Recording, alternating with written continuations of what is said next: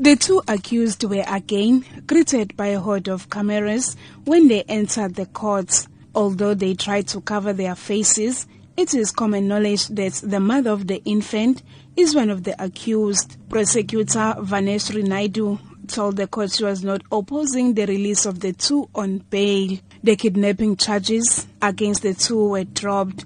Instead, charges of fraud and defeating the ends of justice were instated. KwaZulu-Natal NPA spokesperson Natasha Ramkisinkara elaborates on the reasons for this. The NPA thought that it would be in the interest of justice to pursue charges of fraud and defeating the ends of justice against the accused, in that the charge of kidnapping was something that was fraudulently done by the accused.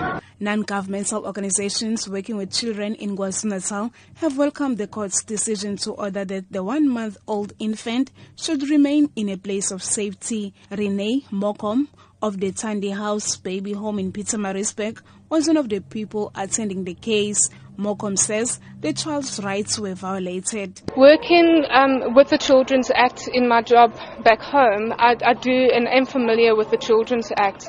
And at that point, the child was in immediate danger. There were mixed reactions following the release of the two accused on bail. A concerned member of the public and herself a mother, Nomkosi Mkombe, believes the court was too lenient. I feel as if our emotions have been played with by these two people, and yet they are granted only 1,000 rand bail.